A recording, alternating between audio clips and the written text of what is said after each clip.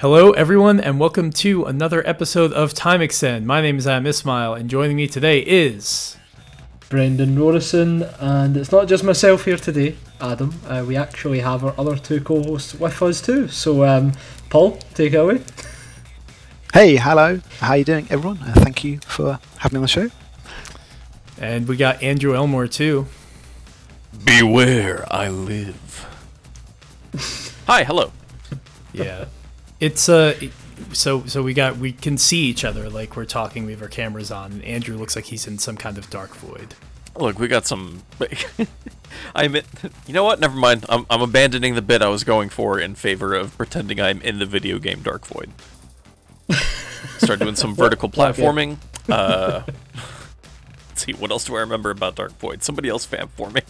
Do you run in it? Is it a game that involves running? Kind of. It's more jetpacking. Yeah. Yeah. I see where you're going. Nolan North in it as well. So it's it was one of those third-person action games that were all the rage back in 2013. I want to say. Maybe? Oh, it's older than that. Is it really older than that? Yeah. Wow, geez. It's like 08, 09 or something. Holy shit! Right, okay. way off. It's the bridge between Crimson Skies and Uncharted. Yeah. Welcome to Time Extend, a racing game podcast. Well, yeah, it's or not is necessarily completely true now, is it? We are, for topic today, for example, this kind of harks back to what we were talking about in the last episode, doesn't it, Adam? We're branching out a bit. Yeah, so for some reason, I mean, it was sort of a joke. I can't remember who came up with it, if it was like me or you, Brent, but someone said, what if we made like our first big podcast back with Andrew and Paul, who are going to be joining us on more shows. What if we made it about running games?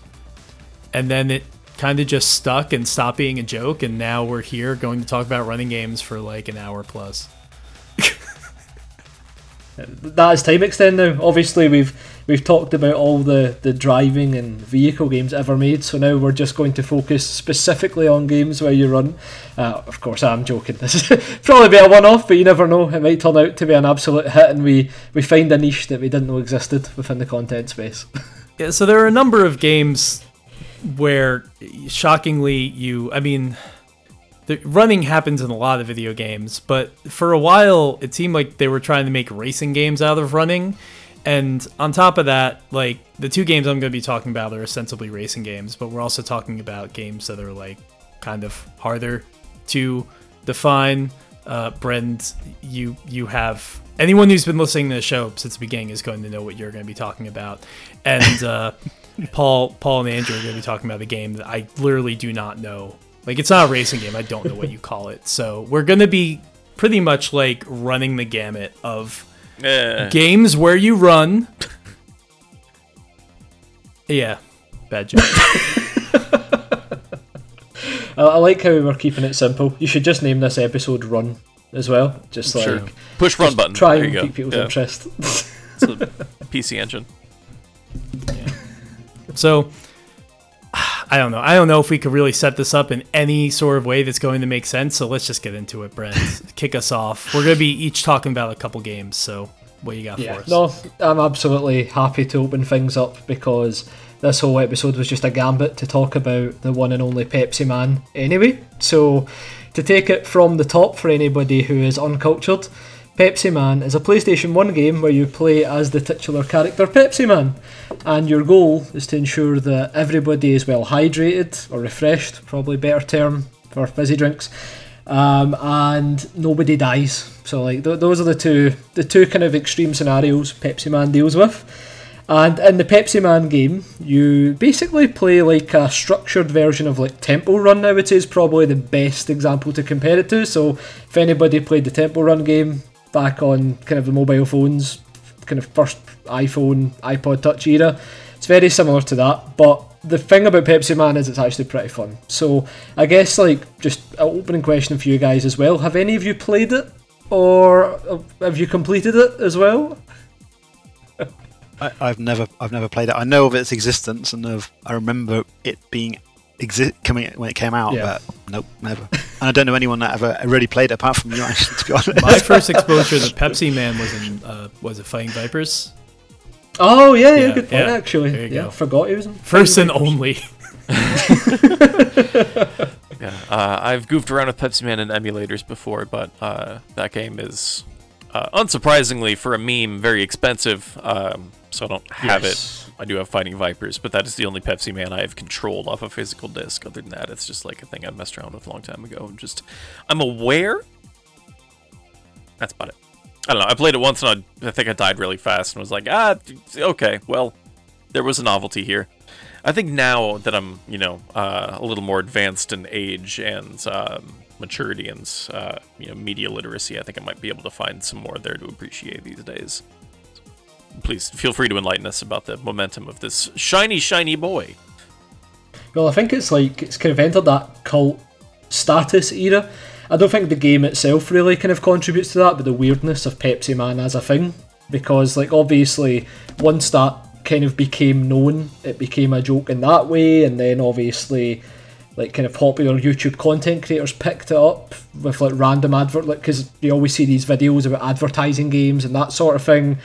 And then there's that really creepy video of the guy dressed up as Pepsi Man dancing and doing weird stuff to Pepsi bottles and that sort of thing. And basically, the character is probably more iconic than the game itself. But, I think I've said before on the podcast, but the reason that I became... the reason I basically understood or knew about Pepsi Man was because I had one of the guys who got you PlayStation 1 games at Winkface when you were younger. So basically...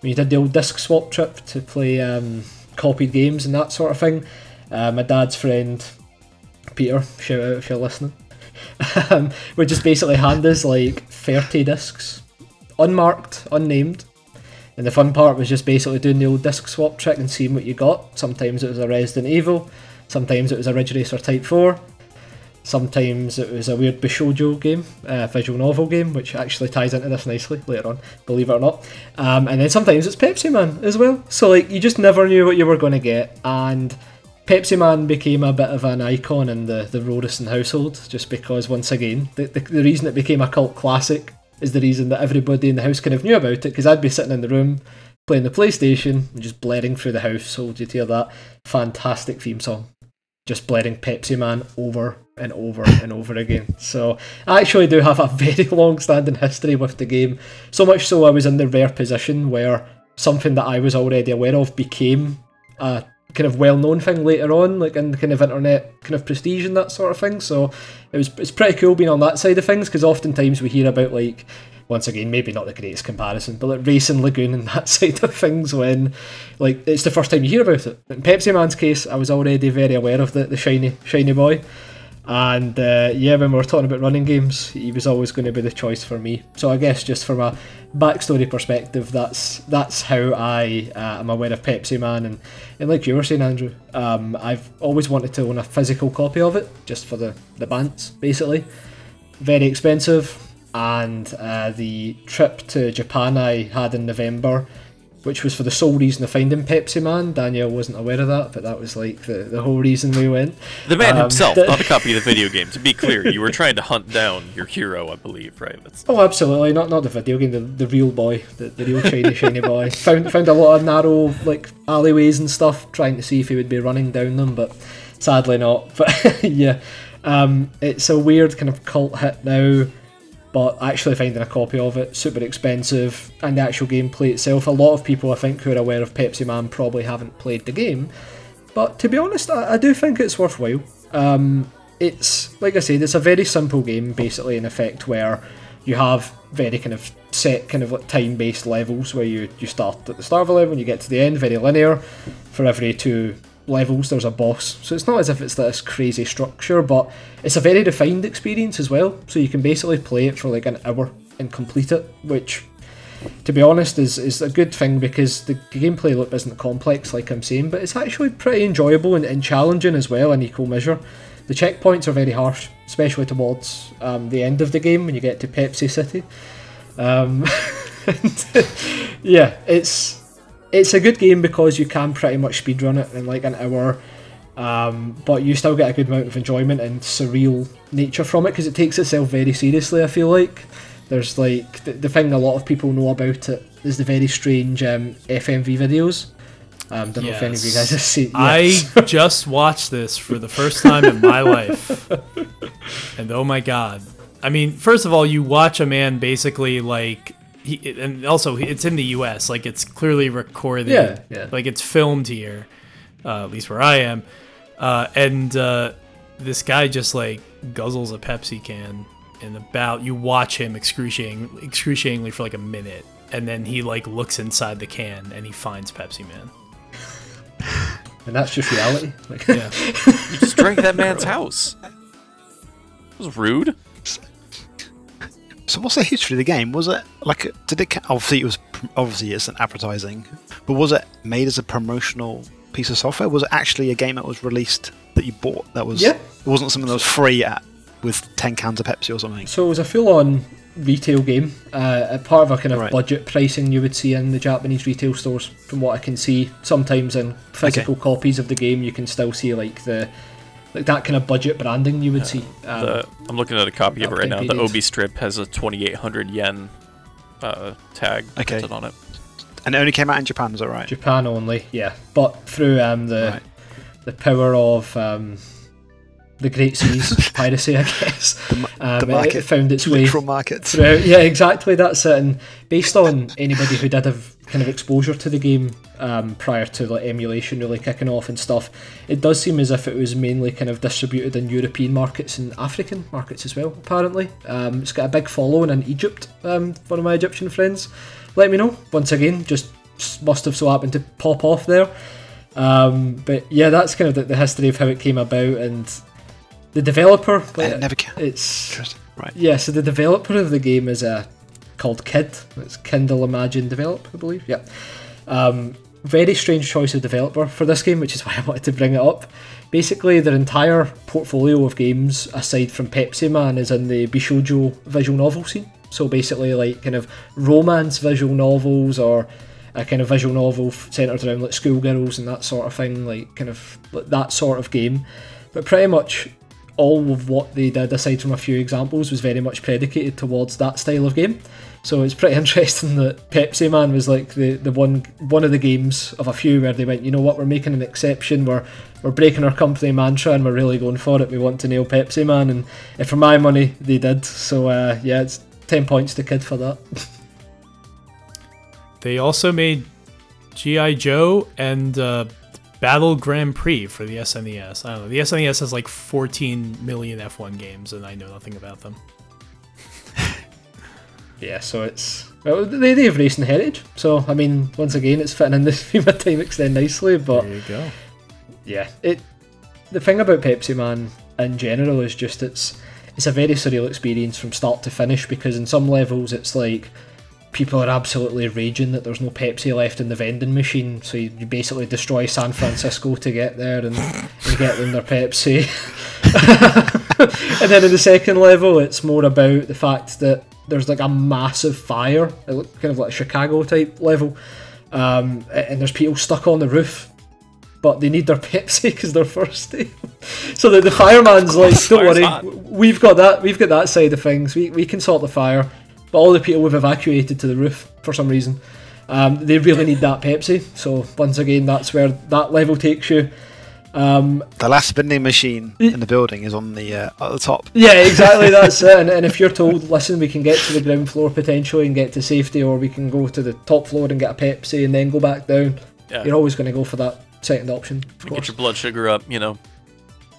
Yeah, exactly, that's it. But in the third level, I believe I always remember it being pretty random because it doesn't really seem to fit the theme of anything, but there's no real overarching narrative for the third level. It's just that you're kind of running on a highway similar to like Route 66 or something. What I did learn when I got older and seen the adverts for Pepsi Man is it's based around one of the ads, I believe. That one, so that's kind of where it comes from. But the funniest thing about the third level is that the boss, so like the bosses in the game are always basically one big thing chasing you, as a lot of games in that era are.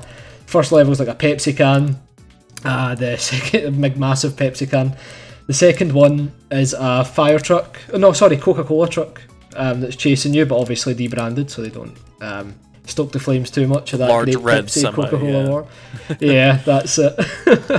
I actually think in the adverts it's like a pizza company, like Big Red Pizza or something like that, but it's definitely the Pepsi logo. And the third boss is just like a massive truck carrying loads of logs, and then that truck crashes and the logs all fall off the truck, but they like form like a sentient oval like the other things, and just like kind of mash together and chase you, because obviously logs hate Pepsi Man for some reason. Yeah, it's pretty strange. Rivalry as old as time.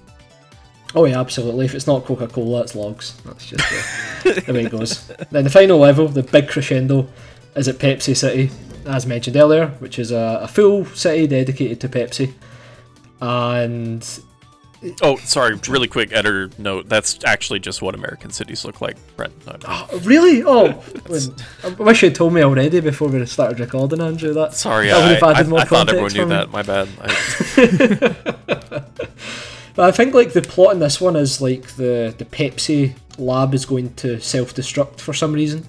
So Pepsi Man has to run through Pepsi City and go to the depths of the Pepsi lab to stop the self-destruct button, if I remember right. And yeah, I mean that's the plot line. It doesn't get much better than that. I heard Naughty Dog use that as the basis for The Last of Us, and they just kind of tweaked it a little bit. Yeah, Jokes aside, that's a better plot than The Last of Us. I'm unemployed now, I can say that. I'm glad I'm selling it.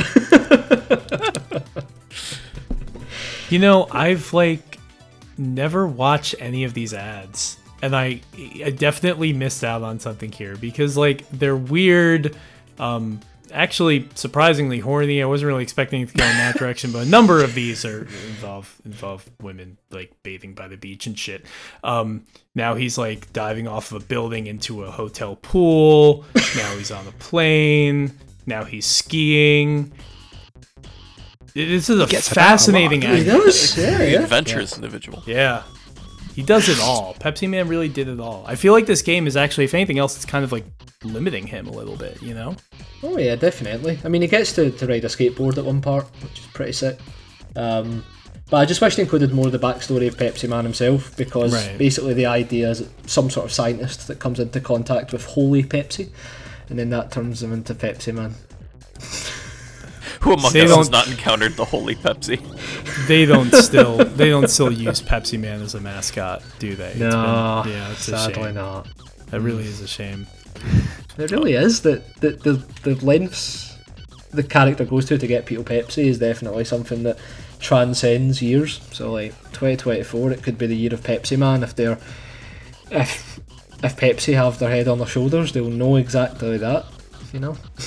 Reminds me of like, if you sanded a lot of the edges off, and I don't know, it reminds me a lot of the Burger King thing from, you know, back in the Sneak King era days, the Big Bump and the Pocket Bike Racers, things of this nature. You know, the Steve Bannon specials. That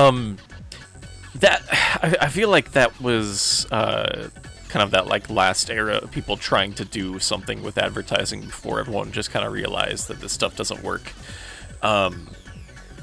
Without getting into the whole collapse of the ad economy that we're looking at now, but I feel like there is, if not for the direction that everything got pulled into, everyone needing to be like a Wendy's Twitter brand, I feel like we could have seen a timeline where a modern day Pepsi was like, yeah, what if we bring this back? What if we just lean into this?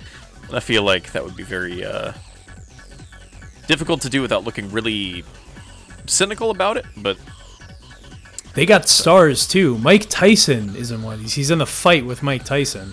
There's an 8-minute compilation of every Pepsi Man commercial that looks to be like, I don't know, upscaled somehow because these look too clear, and it's a trip. I highly recommend everybody go watch it. I'm also a little bit, I don't know if this happens in the game, but like when Pepsi Man like opens his mouth, because his face, you know, he's wearing like a whole bodysuit and like his head is just perfectly smooth. There are no features on it. But when he opens his mouth, there is all of a sudden a giant gaping hole in the middle of his face. And it's kind of it's upsetting. Creepy. Yeah, it's upsetting. I don't like it. Yeah, I think the idea is it's not a bodysuit at all, but rather he is just like a sentient titanium man. So, Silver Surfer kind of thing. Yeah. yeah, so the hole does appear in the game, but obviously very pixelated, so... Yeah, I think I always kind of read it as like a Terminator 2, like liquid metal kind of thing. Yeah. But I've been watching some footage from a long play while we've been talking about it, Brend, and there are a lot of sections of this game that are effectively auto-scrollers or whatever, but there's some spots in here with some like actually interesting like momentum and locomotion that feel very like, oh, what's the word I'm looking for here? Kind of Incredible Crisis, or if we're looking at other like high energy PS1 games that are very like Rising Zan. I'm trying to think of other instances where people do very cartoonish. Yes. Yeah. Super sexy Ultra Hero Zan. Yeah, there's no dull moments in the gameplay, which is pretty cool because it does kind of freshen things up with some odd scenarios like the... I'm pretty sure the skateboarding scene precedes Sonic Adventures. Very, very similar kind of gameplay on the... of getting basically just chased down the hill and stuff, so it's interesting to see that maybe Sonic ripped off Pepsi Man. I mean, I'm just going to throw that allegation out there. I think we can say that definitively. This minecart level is just running circles around Donkey Kong Country. Does Pepsi Woman ever appear in the game? Because apparently there was another mascot. There was a female version of the mascot named Pepsi Woman.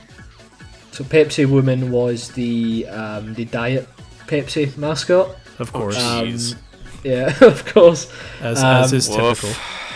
There's actually Pepsi Lemon Twist as well, which is Pepsi Woman wearing a balaclava that looks like a lemon. Sometimes it appears.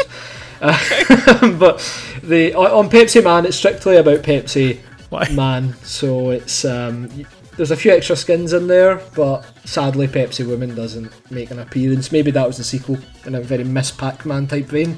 Perhaps we were going to get a full dedicated game to Pepsi Woman, but sadly, not in this one.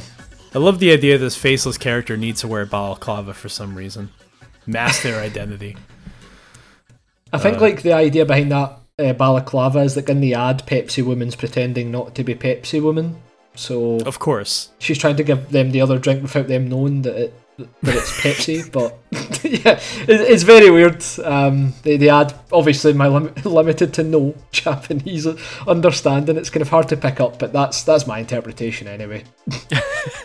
So this is great, but it does remind me of the Burger King games, as Andrew mentioned, and I think one day we'll have to talk about, was it Big Bumpin'?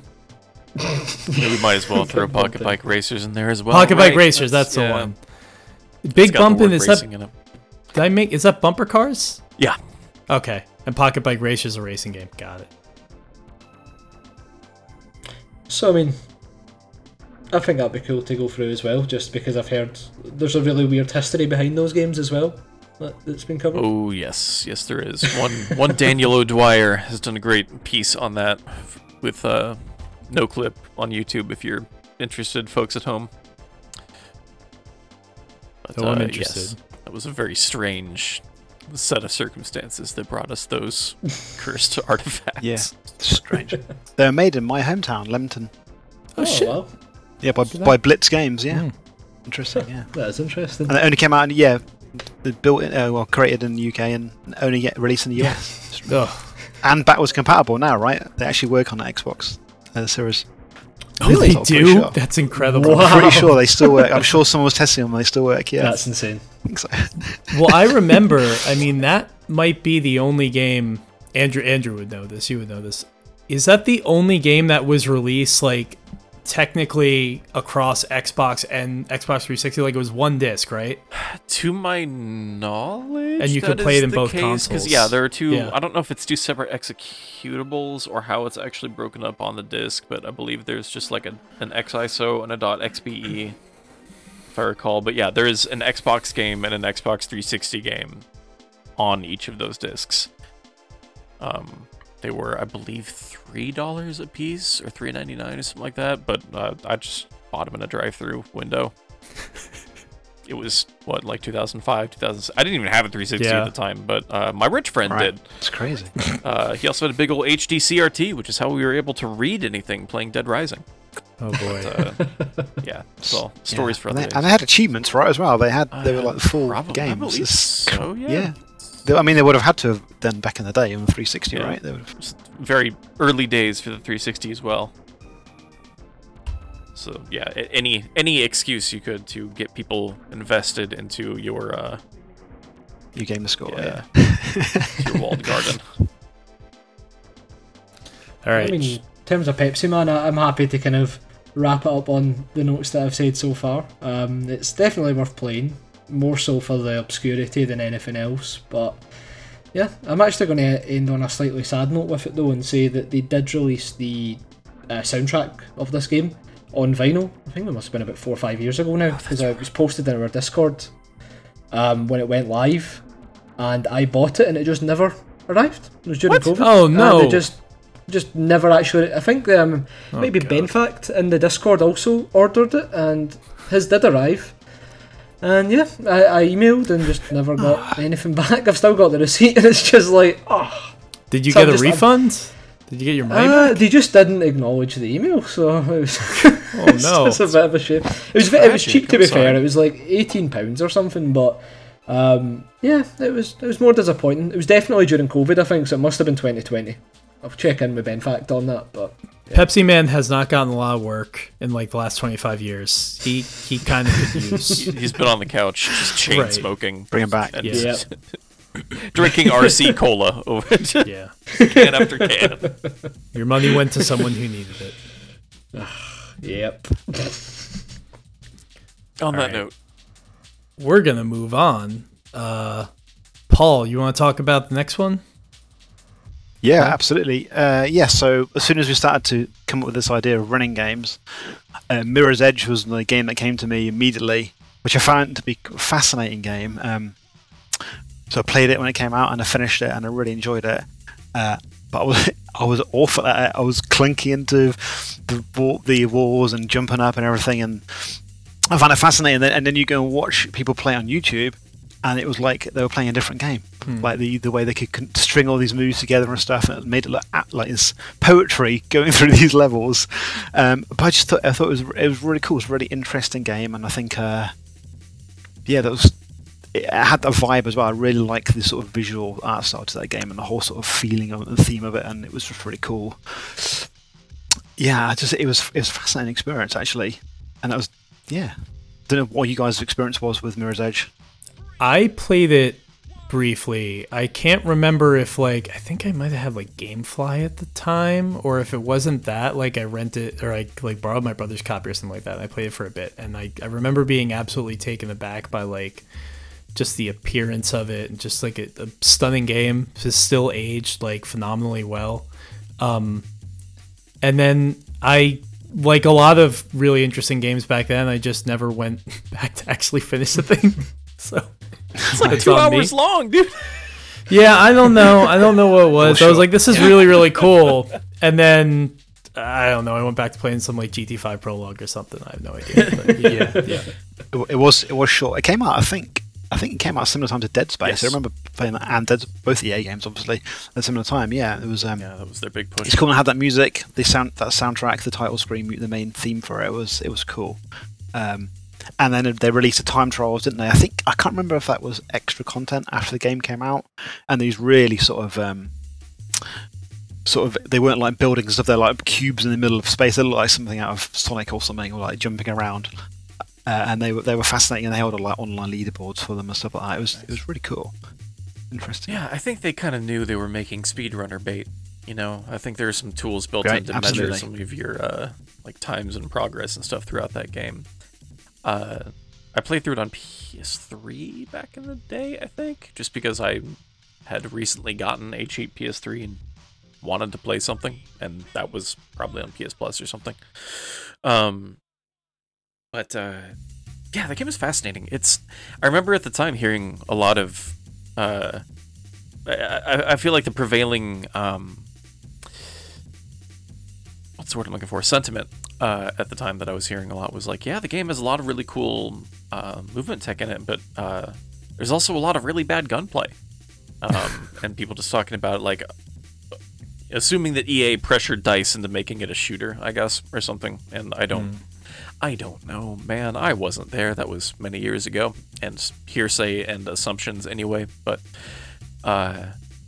to be stubborn, my first playthrough, I made sure that I just never picked up a gun after the tutorial. I was Googling it to make sure, okay, what are the trigger points that are going to stop me from getting the trophy for never firing a gun? That's right. There's a trophy for finishing the pacifier trophy. That's right. Exactly. Yeah. Well, that was going to be my question: is how hard is it to avoid shooting anything? It's not. You just run and jump on stuff. It's fine. Okay. You could slide right and stuff. You could sort of scissor kick dudes when you slide and stuff. There are a lot of good ways. Yeah, and it was definitely designed around being able to do it without combat, without shooting as well. Yes, I believe you can hold guns as long as you don't fire one and still get the trick. Because there's disarm maneuvers you can do, and then you can just throw the gun the away. Results, yeah. You get the gun, but at least they don't have it.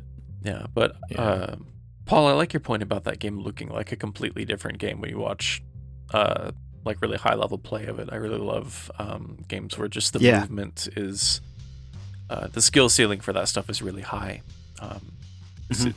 Watching speedrunners play like Jet Set Radio Future or Mega Man X or just any game that's really zippy like that is fascinating, especially when they've memorized all their routes and stuff, because it is like watching someone play Wipeout or something where they're just like throwing the back end of their craft around corners and stuff with like expert abandon instead of reckless abandon and seeing the things that people can do inside the confines of Mirror's Edge. Even all these years later, people are still developing new movement and route tech and stuff in that game, and it's fascinating. It's really, really cool. There's a very high skill ceiling to that game. It's kind of the opposite of like something like Vanquish, the Platinum shooter from similar era, which is a very, very low skill ceiling, I think, by comparison. That is a game that is wants you to be able to do a lot of cool stuff really easily, but there's not actually necessarily a lot that you can do from there, if that makes sense. Like, there's not a lot you can do with the tools and verbs that they give you beyond their stated purpose, if that makes sense. Whereas I feel like Mirror's Edge is gives you a few tools to play with and then says, here, just start connecting these things in whatever way feels like natural and frictionless to you. And I think as familiarity grows with that game, it's easy to start like letting your own kind of mental hang-ups, I guess, melt away as you get into that flow and you just start like reacting to pieces of, parkour sets in the environment, I guess, before you consciously notice them, if that makes sense. You just kind of start moving. Sorry, I've been monologuing for a long time. That game's neat. That's cool. And I never played the sequel, actually. The sequel was much bigger game, wasn't it? It had quests and you met NPCs on it and you did missions and stuff from there, I think. I didn't. I never actually played it, no. I just want to run around and go Neum.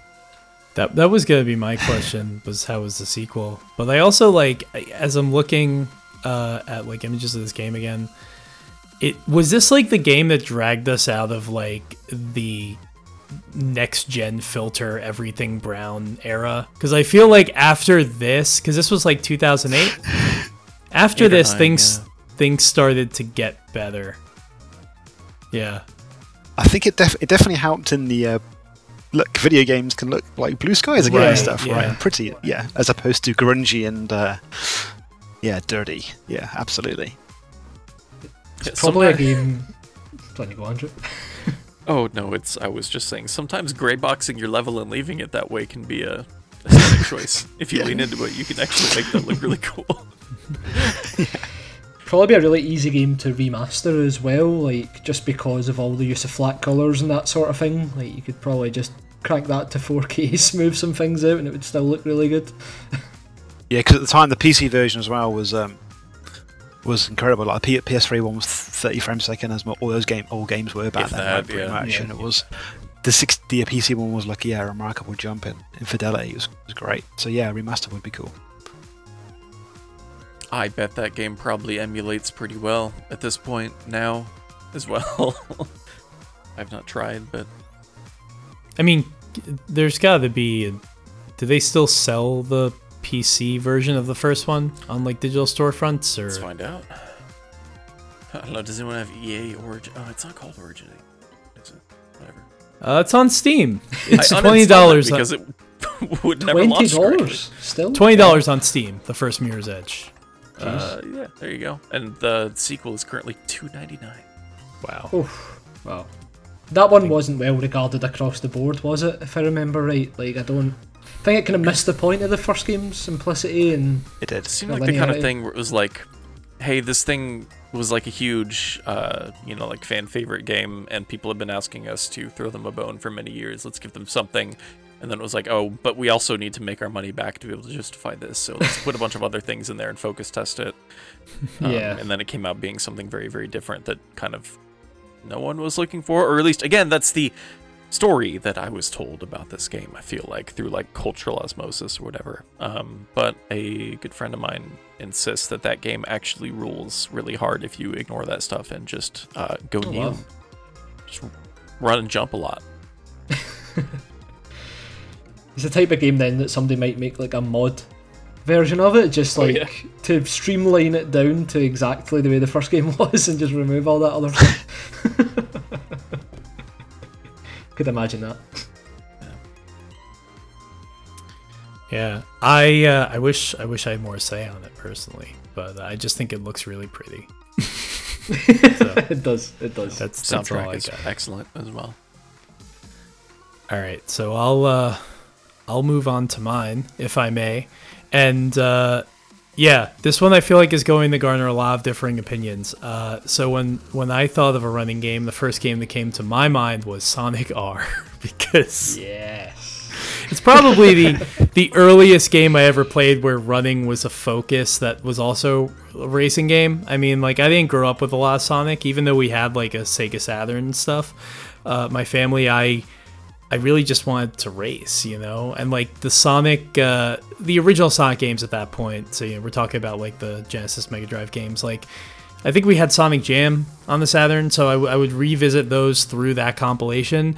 But when you're a kid, you're, especially at that time, I was like, I don't want to play this like weird 2D thing. I wanna not be able to control Sonic at breakneck speeds and hit every single obstacle on this very confusing track. And so I played a lot of Sonic R when I was a kid, and I revisited it a bunch of times over the years. It's never been the kind of game that I would ever say is like a favorite, but I did revisit it ahead of this podcast. I played through the whole thing, which does not take long. I mean, it would take long if I didn't save state incessantly, but you have to with this game because the controls are so terrible. But it's really weird because like it's a very charming game for so many reasons. It has that like love it or hate it soundtrack, TJ Davis, every song. Who hates the Sonic? Oh, there are people. Well. So if you go back and you look at reviews, like that was actually a complaint for a lot of like publications at the time. Was that like I'm about to act up. Yeah, was that it's annoying, and actually we're gonna have a problem.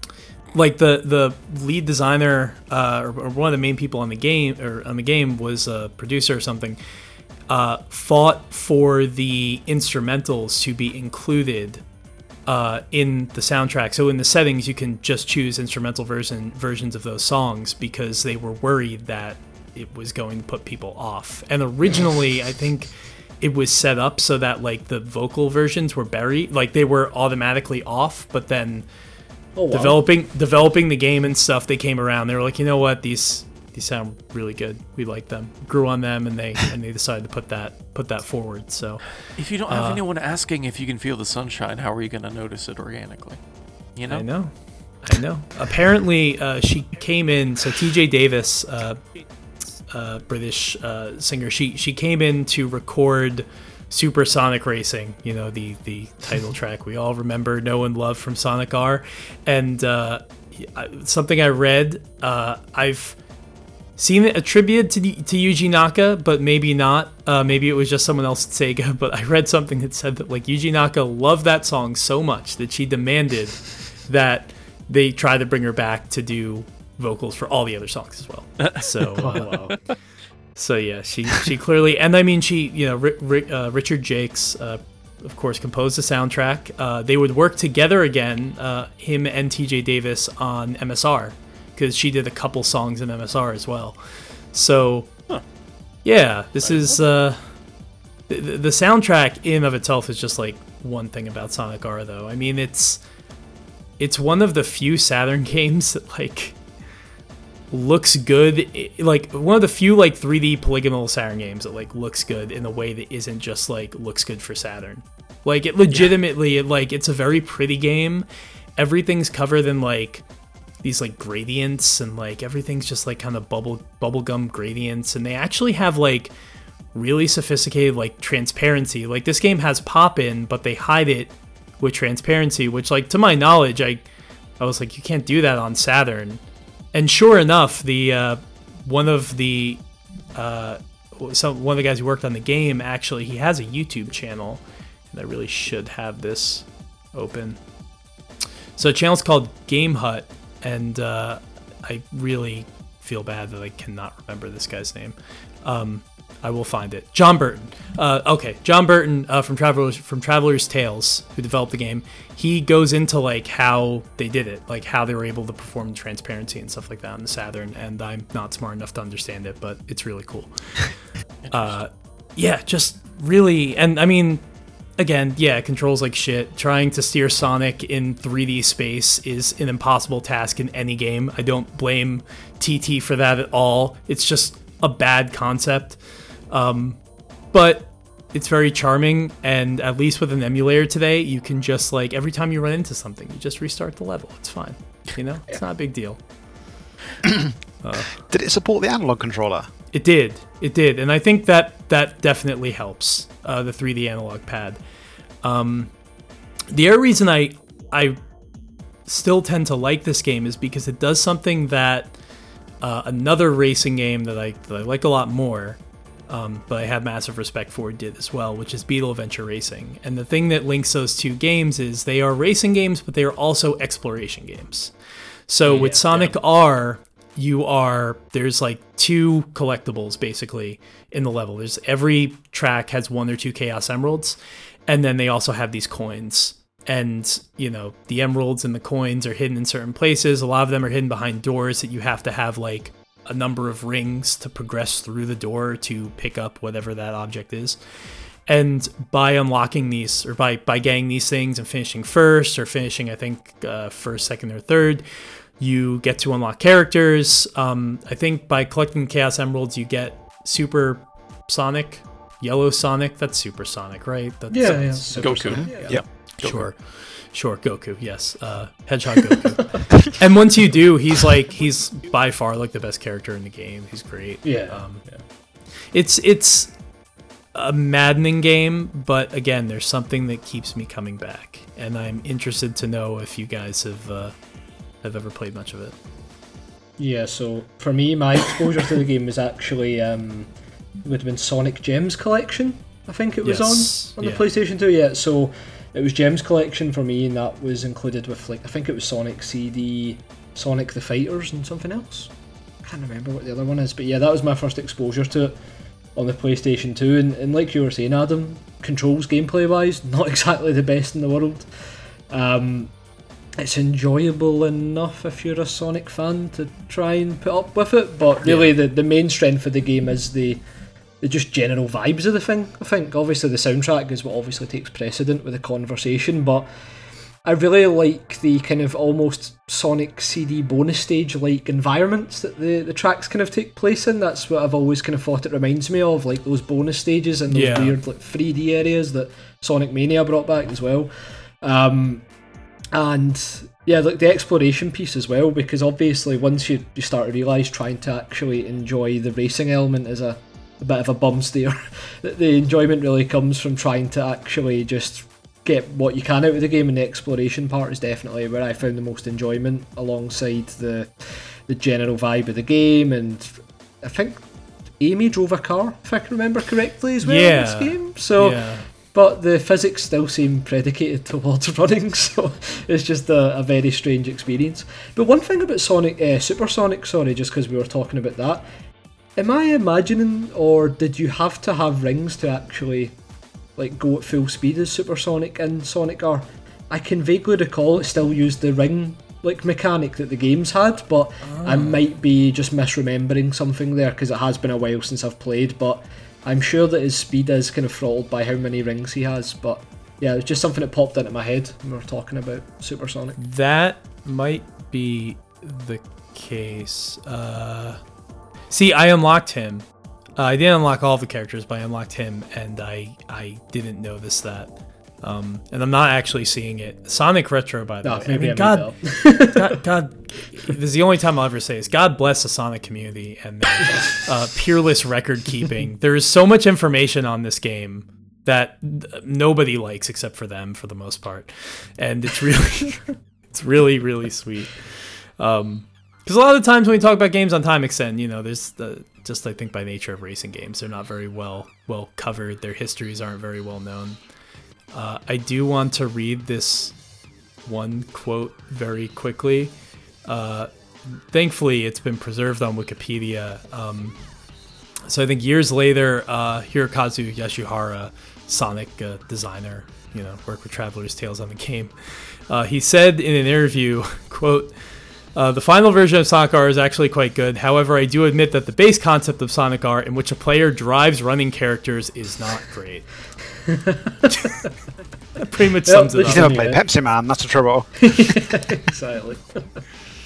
The last thing I want great. to call out about this game actually is the amazing Chaos Emerald screen at the end of the races. So whenever you get a Chaos Emerald at the end, it comes up and shows you how many you've got. But like rather than have specific ones for like Chaos Emeralds or Emerald, it just says you got Chaos Emerald bracket S. S, yeah. Brackets. So like it was just, they couldn't be bothered putting 2 in there. They just, yeah. And if you So don't, funny. Who needs 2 lock strings when you can do one? Right. if you don't finish first, you also don't get the emerald. So what ends up happening is like it appears on the screen like the spinning like diagram or whatever, the picture, the GIF of the emerald basically, and then it falls, and behind is the word no. So it's no Chaos Emeralds. It's That rules. it is a strange game. I have one interesting fact that blew me away. I did not know this, and I don't think you guys know it either. Did you know that this was originally supposed to be a Formula One game? I did not. Yeah. Really? So what happened was, and this is also something Same that we know to tracks, be right? true. Same courses. Same track. Yes, exactly. It was Motor Tune Grand Prix, but with F1 cars. No, other way around. It's, yeah. Yeah. The Game Hut channel from John Burton of Traveler's Tales, Yeah. he posted a video actually where there is a model of a McLaren, the McLaren F1 team, like that era car. It's in the game files, like it's in there, and he put it back together. It has Marlboro on it and everything. Oh, and wow. basically, what I've seen anyway, as I understand it, is Sega wanted a Formula One title for the Saturn. Now, what's weird is they had F1 Challenge, so I guess they wanted someone else to do it. And they want something to compete with, Bizarre Creations doing Formula One on the PlayStation. So they hired in a minute. Yeah. So it's true. So they hired Traveler's Tales to do it, but then what ended up happening, I guess, as they were working on it, is Sonic Extreme did not come out. It got canceled. Yeah. So Sega was like, well, how can we use this like racing game in the works? Because back then, I mean, they developed this whole game in 9 months apparently. So things moved a lot more quickly back then. I think even for that time, that was still pretty fast. That's But quick. Yeah. But yeah, so then they just kind of recast it into a Sonic racing game, and Jeez. yeah. Crazy. Wow. And it was the only Sonic game on the Saturn, right? It didn't have its... Saturn never had its own Sonic. Unless you count Platform game, did it? Jam, I guess, right? Oh, Well, the Jam was a compilation, wasn't it? yeah, but it had Jam that did little, have, had that little bonus yeah. level, didn't it? Yeah, Jam had But Sonic it never had World. its own... Which might be 3D my Never Blast? had favorite. its own actual Was that? game. Yeah, 3D Blast, 3D but- Blast is on Saturn. I have it Yeah. somehow. Yeah, but that also Right. released across generations too. So Yeah, Yeah. it was on other Yeah. stuff as well. Is that So, right? yeah, I think that little running around area in Jam might be my favorite Sonic related thing. That's yeah. I realize It that's a backhanded compliment, something. but I like it. It's cozy. It's cute. it is really cool. I used to like just run around that area a lot. The It water's d- just a texture on the ground that's blue. There's no water there. It's great. It works. Yeah, that's the thing about Sonic R though, is that like it's a great game. What I think is really funny is that like I can get lost in exploring those levels, right? And just even like getting into places where I'm not supposed to go, which is actually a little bit harder than you might think. Like they do a surprisingly good job of walling off the levels. And there's even parts where like the game, because if you look at the track map from above, it is complete nonsense. It's like utter looks so fucking leaky. mayhem. And like there are points where like you take a shortcut and it's very easy. It's like the game wants you to then get back on the regular track going the wrong way. And there's even times there's one spot on the Reactive Factory track where I noticed that when you're going the right way, the game tells you you're going in reverse. So it even confuses itself sometimes. But what I think is really funny is that when you're doing a race, as soon as all the other competitors cross the finish line, the race automatically ends whether or not you have yourself. So the game almost puts a time limit on how much you can explore the level. Like, Is that like the Sega GT Online thing where just as soon as someone wins the race, it's over? it's over. It's over. No more racing. Everyone go home. Who came in second? Doesn't matter. All right. That's all I have to say on Sonic R. We got to keep moving because I think we have 2 more games to talk about. So, is it time? I suppose so. Is that me then? That's you. Okay. I've been very busy lately, folks, so I apologize. I've not brushed up on either of these games as much as I would have liked to ahead of time, but when we first half-jokingly talked about running games, the first 2 things that came to my mind were, number 1 is an Xbox game by Crystal D called Mad Dash Racing, which is the other Sonic R in my brain in terms of like little cartoon animal characters running around a course. The difference is Mad Dash controls much more like a regular kart racer with like jumpy platformy physics, but has way less personality than Sonic R, whereas Sonic R is uncontrollable but boundlessly delightful in spite of the presence of the hated blue rat boy. That's about all I have to say about Mad Dash Racing. I popped in an OXM disc and played a demo, and I was like, "Yep, this exists. It's fine. You could do worse." That's about all I got. There may be more to dig into there if someone wants to spend the time someday, but I just don't have a lot for it there. There just was not a lot of meat on the bone. That I was able to encounter, at least. Sorry, yeah, go ahead. No, I was gonna say I didn't know what you were talking about at all, but then as soon as I looked up cover art for the game, I was like, yes, I remember this. I remember yes. this very well. I never played it, but it's just one of those things, like, because we're still at this point. This was on the original Xbox. Yep, and nothing else, 2001? which I thought it Oh, was. this was a launch title. Yep. Oh shit! So yeah, at this point we are very much still in the throes of like the Toad mascot era. Like this was like in the next couple of years it would die down, but I think it was still really important to have like mean, angry, furry cartoon characters in your games, Yeah. and this kind of proves it. This is kind of that last, like, I don't think it actually died down until the crown was given to our boy Clank, or whatever his name. Not Clank. What's the Mark Cerny game? No, the Knack. There Knack. we go. Oh, no. Clank. It's like Clank with a K, and I was like, not Ratchet Clank. What's the other guy? And I was like, Mark Cerny's weird little wooden pet friend thing. But no, I was gonna say, like, this kind of came out of an era where you have like Ty the Tasmanian tiger and Yes. Cow Oh, the God. kangaroo, Yeah. and Yeah. like just so many of these new 3D Arrow the Acrobats and Bubsies of the There new was- generation. There was nothing more offensive to me as a kid than like when I'd see a game like that and it'd be like, it's Ty, the Tasmanian. Like, Ty? Like, I don't know, who the fuck is this guy? Like, where did he come from? Why should I care about him? No, it's just like, it's like, it's trading What if on there was nothing. a little guy going around, and then you just gotta trust that? How is he different from all the other little guys? I don't Didn't know. you see the 'cause, like, how do you- advertising, Adam? he was kicking Sonic and stealing Mario's hat. And, Oh, he was that guy. Oh, I forgot about that. Okay, that's definitely why I should have cared about him. He was throwing a Super Nintendo and a Mega Drive into a big chest in the attic, covered in dust, telling you to do the math. I'm combining a lot of Yeah, things that's right a now. lot I'm of sorry. different things. Wait for Jaguar Racing Games. That episode is coming soon. That's a short episode. I might actually have all of those at this point. So as soon as you started talking about that, I was thinking about Pen on the Dreamcast. Oh, Yes, yeah. the Triathlon. yeah. Pen Triathlon. Yeah, Triathlon. Yeah, exactly. Yeah, amazing. Looking at gameplay for this one, it reminds me of Rayman M, actually. Did anybody play that by any chance? Rayman M was actually a running racing game. I was gonna say, was that there also a literally Rayman kart runner? Actually Yeah. came out 2 weeks after Mad Dash. Oh, well. Yeah, that wasn't great either. Nope. The controls are very floaty.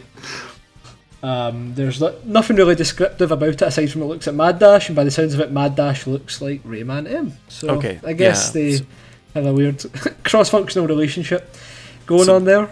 But So that was Rayman Arena in the States. Yes. oh, which is why- okay. Right, Which I always makes assumed that sense. was like a party game or like a Yep. Power Stone type thing or something without looking at it. Not Yeah, no, not it's very just, well running game. advertised. Interesting. There's a really like funky final level in that game. Like the final boss is like a wireframe level for some reason, for some undiscernible reason. But that's like the thing I remember the most because obviously when you're younger you remember strange levels like that, like Lava Land and Toka 2 and that sort of thing. And yeah, that's all I can remember from it really. Yeah, the end of the intro paragraph on Wikipedia says it is split into 2 game modes, both supporting up to 4 players, on-foot racing and arena-based battles. Wait, there was battles? Apparently. I don't think I ever All right, done that. well, I guess we need to check out Rayman Arena at some point. Put it on your list. Does This anyone? racing does not look good. Just looking at the gameplay, it's as if they just took the 3D platformer physics and made really linear racetracks from it. They could have. It looks like Looking for images, I stumbled across a screenshot of the game from some like scam site that's like advertising it, and it's title of the page is Rayman Arena Definitive Edition, 52% Oh. off. amazing. Got to pick that up. Does Game of the Year edition. that just mean not the PS2 port? Because apparently that one's got some frame rate issues. I don't know. I'm literally just reading Wikipedia into a microphone. This is not good radio here. A lot of people get away with that. Let's talk about the game. That's true. But let's talk about the game you guys came to talk about. Yes, the pivot other into- the other actual game that I think Paul and I both defaulted to, which is Bizarre Creations' 2008 release, The Club. Which is not actually a running game, weirdly enough. It's a very strange, like, I remember being very, very interested by the concept and then seeing footage of it and being like, oh, never mind.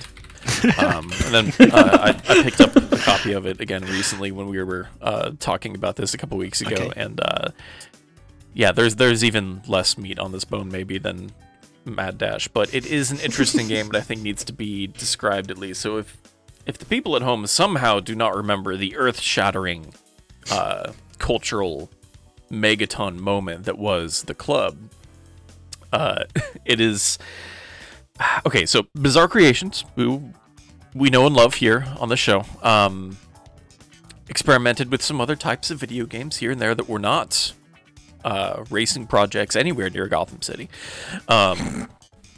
or wars of geometry shapes. But yeah, anyway, The Club is a third-person shooter with like Tony Hawk-esque combo mechanics, I guess you could say, but they're very, very light. and not nearly as well integrated as like I guess like I think the closest thing I could think of in terms of like modern equivalent would be Rollerdrome from was that 2022 I think. Yeah. And that game does a very good job of having you constantly moving. And why didn't I should have just come here to talk about Rollerdrome. Anyway, instead of talking about the club because I'm broken. But, you know, Rollerdrome, you're on roller skates. And the club, there are neither I was going to say there are neither rollers nor dromes, but I don't really know what a drome is. And the club feels kind of dromey to me. But no, it is it's a kind of like, how would you describe the premise? Future apocalyptic game show, Smash TV style, a little bit. Like Running Man, right? It was kind of, I think that was a nod to that. Yeah, very Running Man. What does it say about me that my first go-to is Smash TV before running? Yeah, it's a lot of very Xbox 360 looking warehouses that you are kind of awkwardly running around in with a kind of over-the-shoulder, like, I don't know if this actually is in Unreal Engine 3, but it certainly looks like it at first glance. There's arrows everywhere. Like, everything's telling you where to go. It's really funny. Yeah, there's an idea here where it wants you to like do cool tricks, you know, like shoot a dude while jumping up off a rail or whatever, but like it's got like 10% of the steez that like Stranglehold did around the same time, you know, which was much better about the like kind of Devil May Cry style, like trying to judge your flashiness and the stylistic gameplay on the fly, I guess. A little bit more subjectively, quote unquote, whereas the club is much more concerned with combo meters and trying to keep up score multipliers and the more arcadey and less kinesthetic aspects of that kind of thing. And the ultimate point that I'm trying to get to is I think the actual vision of the club that works is the Mercenaries mode in Resident Evil 6, a game that everyone hates, and I played through for the first time like a month ago, and unsurprisingly was like, oh, this rules! Anyway, but the multiplayer Mercenaries in that game is really, really fun. That's just like Capcom at the top of their like third-person action game design stuff in there. And it's a very good version of that, but it's funnier for time extent if we center the conversation around a game like the club. So here we are. Speaking of Richard, I'm just going to keep calling him Jacques until he personally corrects me. Fine. Richard Jakes was also composer on that game, along with one Jesper Kid and Chris Chudley. But I think it's funny that we have, you know, at least two of these very large name composers on a game that has immediately faded out of public consciousness like the exact moment that it arrived. It's exactly in the span of like, you know, Metacritic zone of like between 6s and like high 6s and low 8s. So it's exactly what you want to see. It's in that good zone. Yeah. It looks very odd. I'll say that. Just looking at gameplay, like it kind of looks like something somebody would make in like Dreams or something like that. Like if they were trying to make a game, like it doesn't necessarily look bad, but like it's weird how it's got this really specific concept, but then visually and stuff they've just went for like the most entry level basic look to the game for a game that's trying to be something a bit more, I guess, kind of kooky and It edgy. almost looks like the first time they showed off Brink before they tried to force a weird, like, cartoonish style onto Brink. The first thing I thought of when I seen it for some reason was Mad World on the Wii. Like that was also like a weird... I had to bring that up as well. Mad World at least had a style. The black and white, it was cool. Yeah, maybe burned my eyeballs a little bit after, half an hour, but it's something. And then, obviously that kind of got ditched for Anarchy Reigns after that, which looked more like a video game. But yeah, this is very much in that vein. I think on the edge of that is almost like Manhunt is sort of on that territory as well, but it's Manhunt is trying to do something tonally very different, let's say. But yeah, the club is. In my head, the club is a game where you run around a like little track, basically doing laps around a multiplayer map, the way that you do in like Quake 3 or whatever, where you start to like kind of like mentally just have your routes that you run around. Yeah, and the points that you know where to like jump at and stuff, because you're starting to think the way that, you know, like a Formula 1 driver does, where you look at your, you know, your markers on the course, and that's your mental note of like, this is where I start braking or whatever. Except obviously doing that in Quake is much more skillful and courageous and important. I think we can all agree. But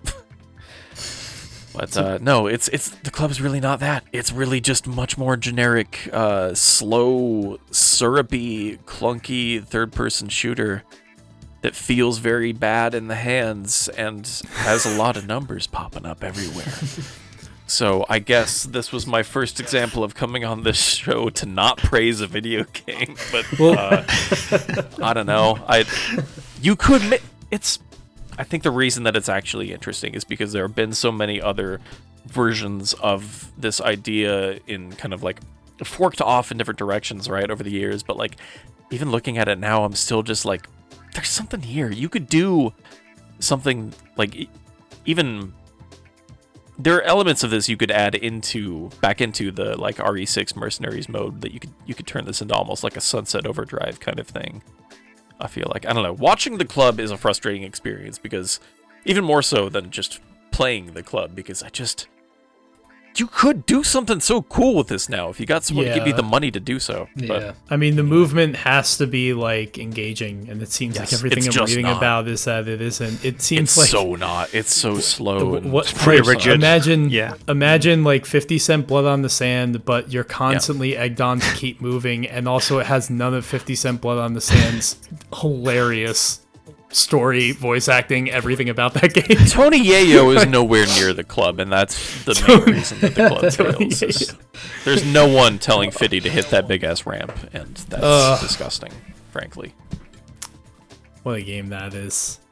So Paul, it doesn't sound like you were particularly high on it either. No, not really, and I'm pretty much mirror what Andrew said with it. It was I just remember seeing it going, it's interesting. I guess you got bored of making PGR, right? And they wanted to make something different, which is fine, obviously. And I think a lot of teams that made racing games back in the day were in a similar position. They wanted to do something different, but it does kind of feel like a side project got greenlit. Right? Like instead of an incubation, like if someone was just like messing with an engine or whatever, and someone was like, "Yeah, we could turn this into something. We could ship this." Yeah, I think Bizarre was really trying to reinvent itself. Because this was still obviously Sega published, so this was before Blur, before Activision came in, after all the Microsoft stuff. They're trying to branch out, and I don't know. I think they were a phenomenal studio. So I think this is just one of those things that like I don't know. Probably need a little bit more fleshing out. I think it says something that apparently they shopped this around to various different publishers, and Sega was the only ones that were like, yeah, let's try it. Seems like a game that Sega would be like, yeah, let's try it. But also, especially we're talking 2008 Sega, exactly. Yeah. When they're like very rough. They are holding on for dear life at that time. Yeah, right. Especially over here in the West. But yeah, it's. Oh, sorry, go ahead. No, so but as you said there, like the idea of a score action game, the combos and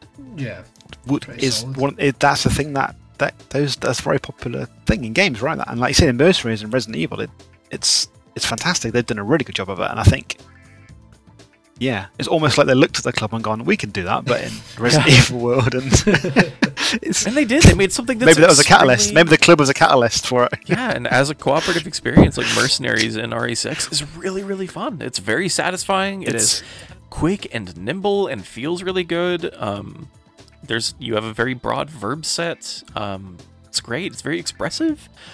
Like you can do that. You can take the club and you can make something out of it. But I don't know. Seeing Bizarre Creations do something like this is like, I feel like it's hard not to also draw the comparison of Criterion making Black in 05, 06, something like that. Except that really is applying the spirit of Burnout to a different genre. You know, black is loud and explosive and destructive and over the top and ridiculous and It's also see what you crunchy. can do with renderware. Use renderware. everyone, please. I mean, it was a cool engine. Yeah, whereas like the club doesn't have any of PGR's you know, sense of momentum and control and flourish and again, player expression. Like the club is just slow and stodgy and awkward. You're moving through molasses all the time, and you have to aim down sights to pull your weapon up because it's a third-person shooter of the era, and it just takes forever. Just every little thing in it feels very heavy and syrupy, more so even than like Killzone 2. Like it's very sluggish, in a way that feels intentional, and I can't figure out why yet. Like that's a decision that somebody made, and I've not been able to figure out why it was built this way. Like it wasn't on accident, right? Like these things don't happen due to negligence or whatever. I just don't. It's not working for me. I don't know why. I don't know what they were necessarily going for on that front.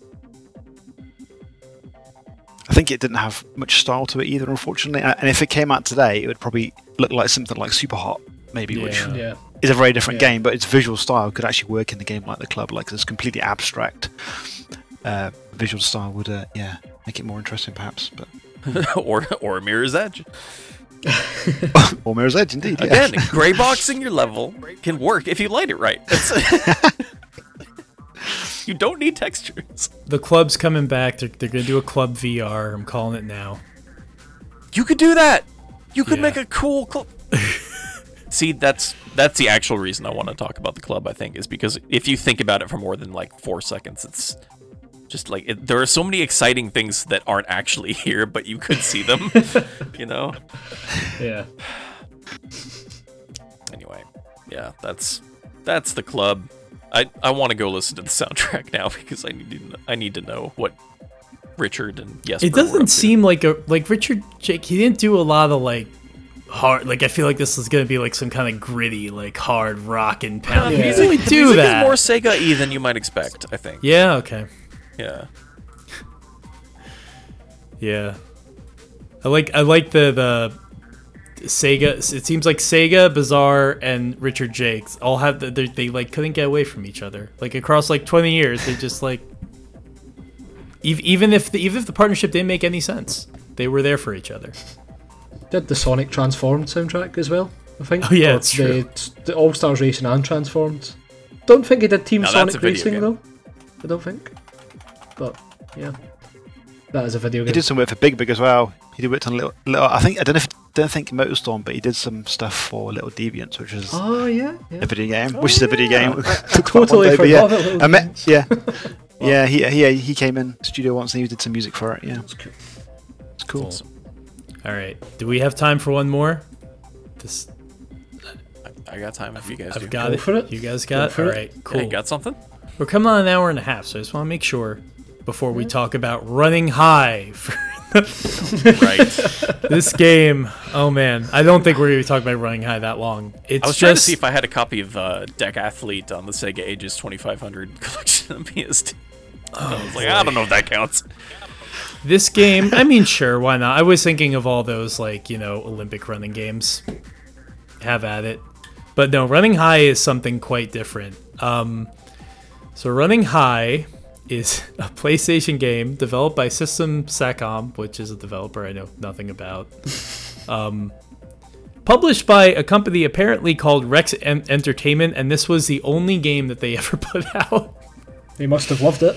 They absolutely must have loved it. It's the Rally Day Africa of running games. This company came and went like a flash So in it the pan. rules. Yeah, no, unfortunately it doesn't work. Actually, I forgot. I have that on my notes. System Satcom did work on the Saturn port of Radmobile, which is Gale Racer, and that isn't very good either. So, yeah, we're not working from a great spot here. I want to say it's a bad game. So the idea here is it is the most, like, if you were to think of a running game where you race, you think of like your typical 90s arcade racing game, very like linear tracks. Think of Ridge Racer, sure, whatever. It's that, but you run. That's literally what the game is. It's like there's nothing to it. There's even like this game. There's even the drift mechanic. Yes, I've seen this. There's a drift mechanic and it works the exact same way it works in Ridge Racer, where you just your thumb off the accelerator, I guess if you want to call it that, and then you start drifting. Yeah. It's a funny game. It does not control. I won't say it controls badly, but it's so rigid that it's also not fun. The soundtrack's actually pretty decent. The soundtrack kind of slaps actually. It's got sort of like an arrow gauge thing going on. I'm just watching the intro and my god, absolutely horrendous. Yeah. There's a character in it called Doris. Yes, that's the American. So I was reading. Thankfully, there is this website, or somebody had this blog named Ribbon Black where they write about you were going to say running sports high games. Or something. No, and this person's writing about sports games, and this is an entry from 2017. This is literally like one of the first things that shows up when you Google search running high. It's just this person just talking about it, and I have to thank them a lot because they transcribe the plot synopsis from the menus, which the menu actually it's a pretty cool looking menu, honestly. Yeah. Front end, but here's a synopsis. In the year 2000, humans developed Ultimate, a system that allowed the human brain to directly interface with machines. This led to the creation of robotic power suits known as component muscle.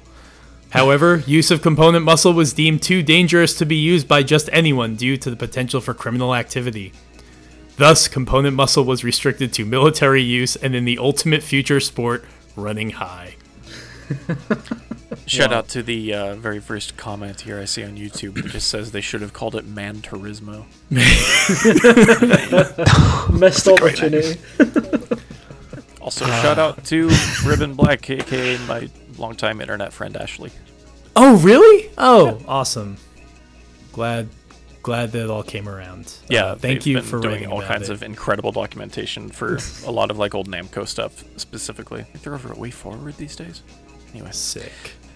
Yeah, no, this game is something. There's a shockingly like low amount. Like you would think like it's a weird game. It must have weird gameplay mechanics. No, the only one that's a little novel is that like when you are basically drafting another runner, you can press a button where you just like speed up and then you vault over them. You basically leapfrog them to get ahead.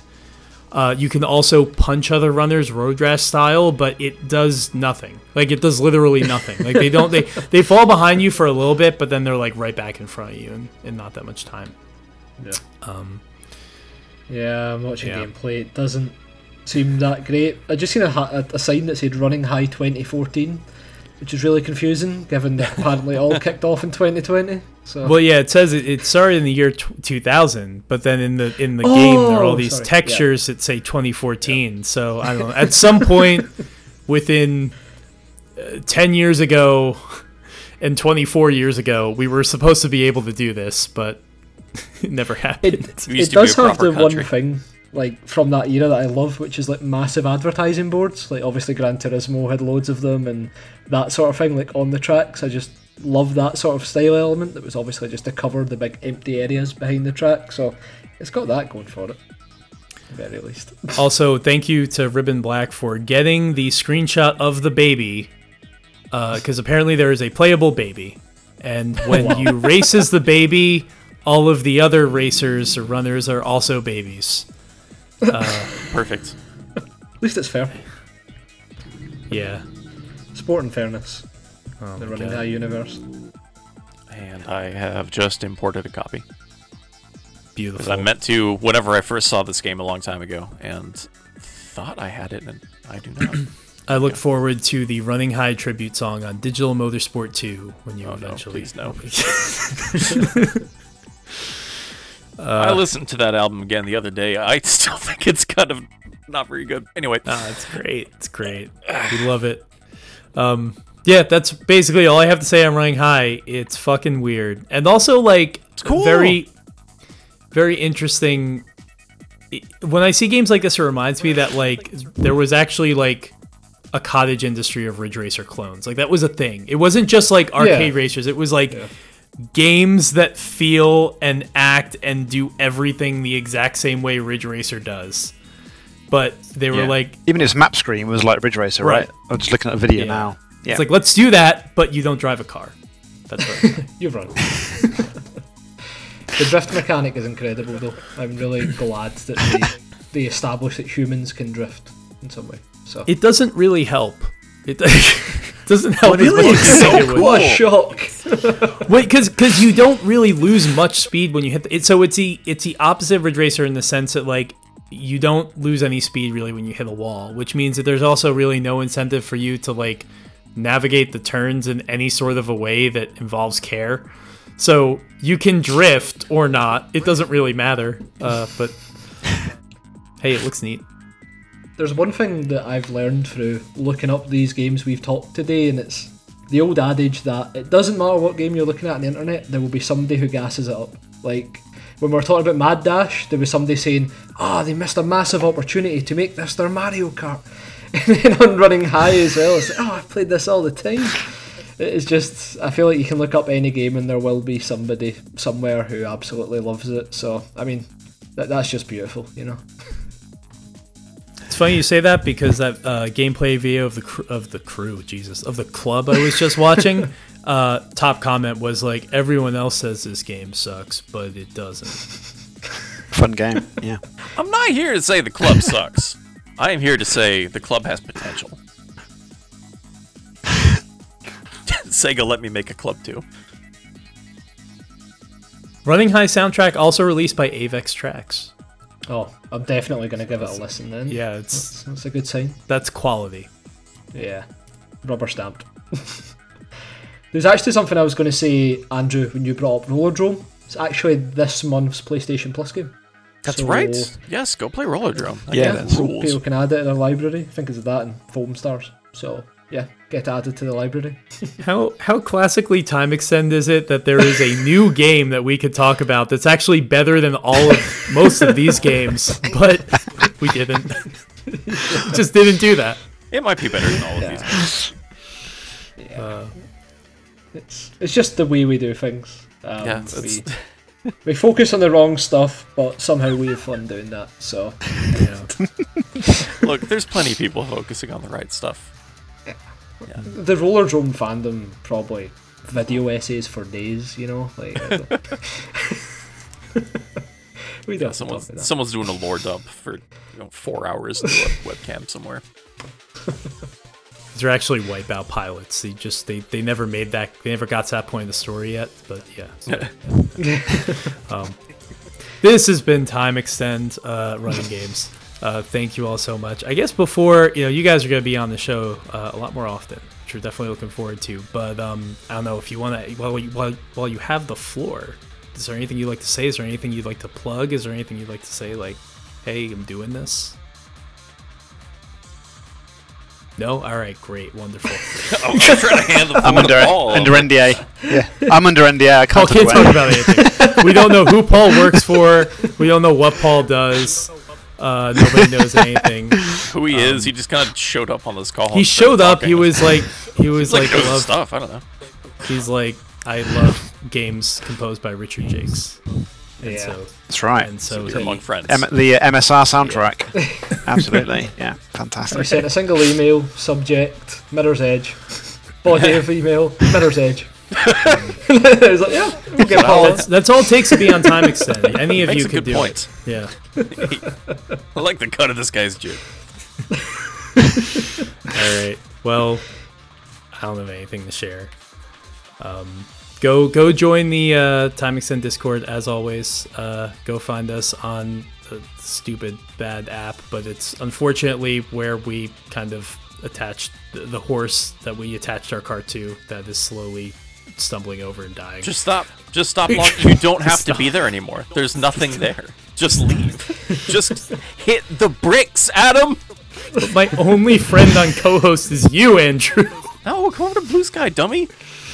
All right. That's where everyone went. We'll make a It's Blue coming. Sky to plug next time. So yeah. next time we're recording, we'll have a Blue Sky. We'll to plug do at, the I Timix and guarantee Blue it. Sky. We have a TikTok.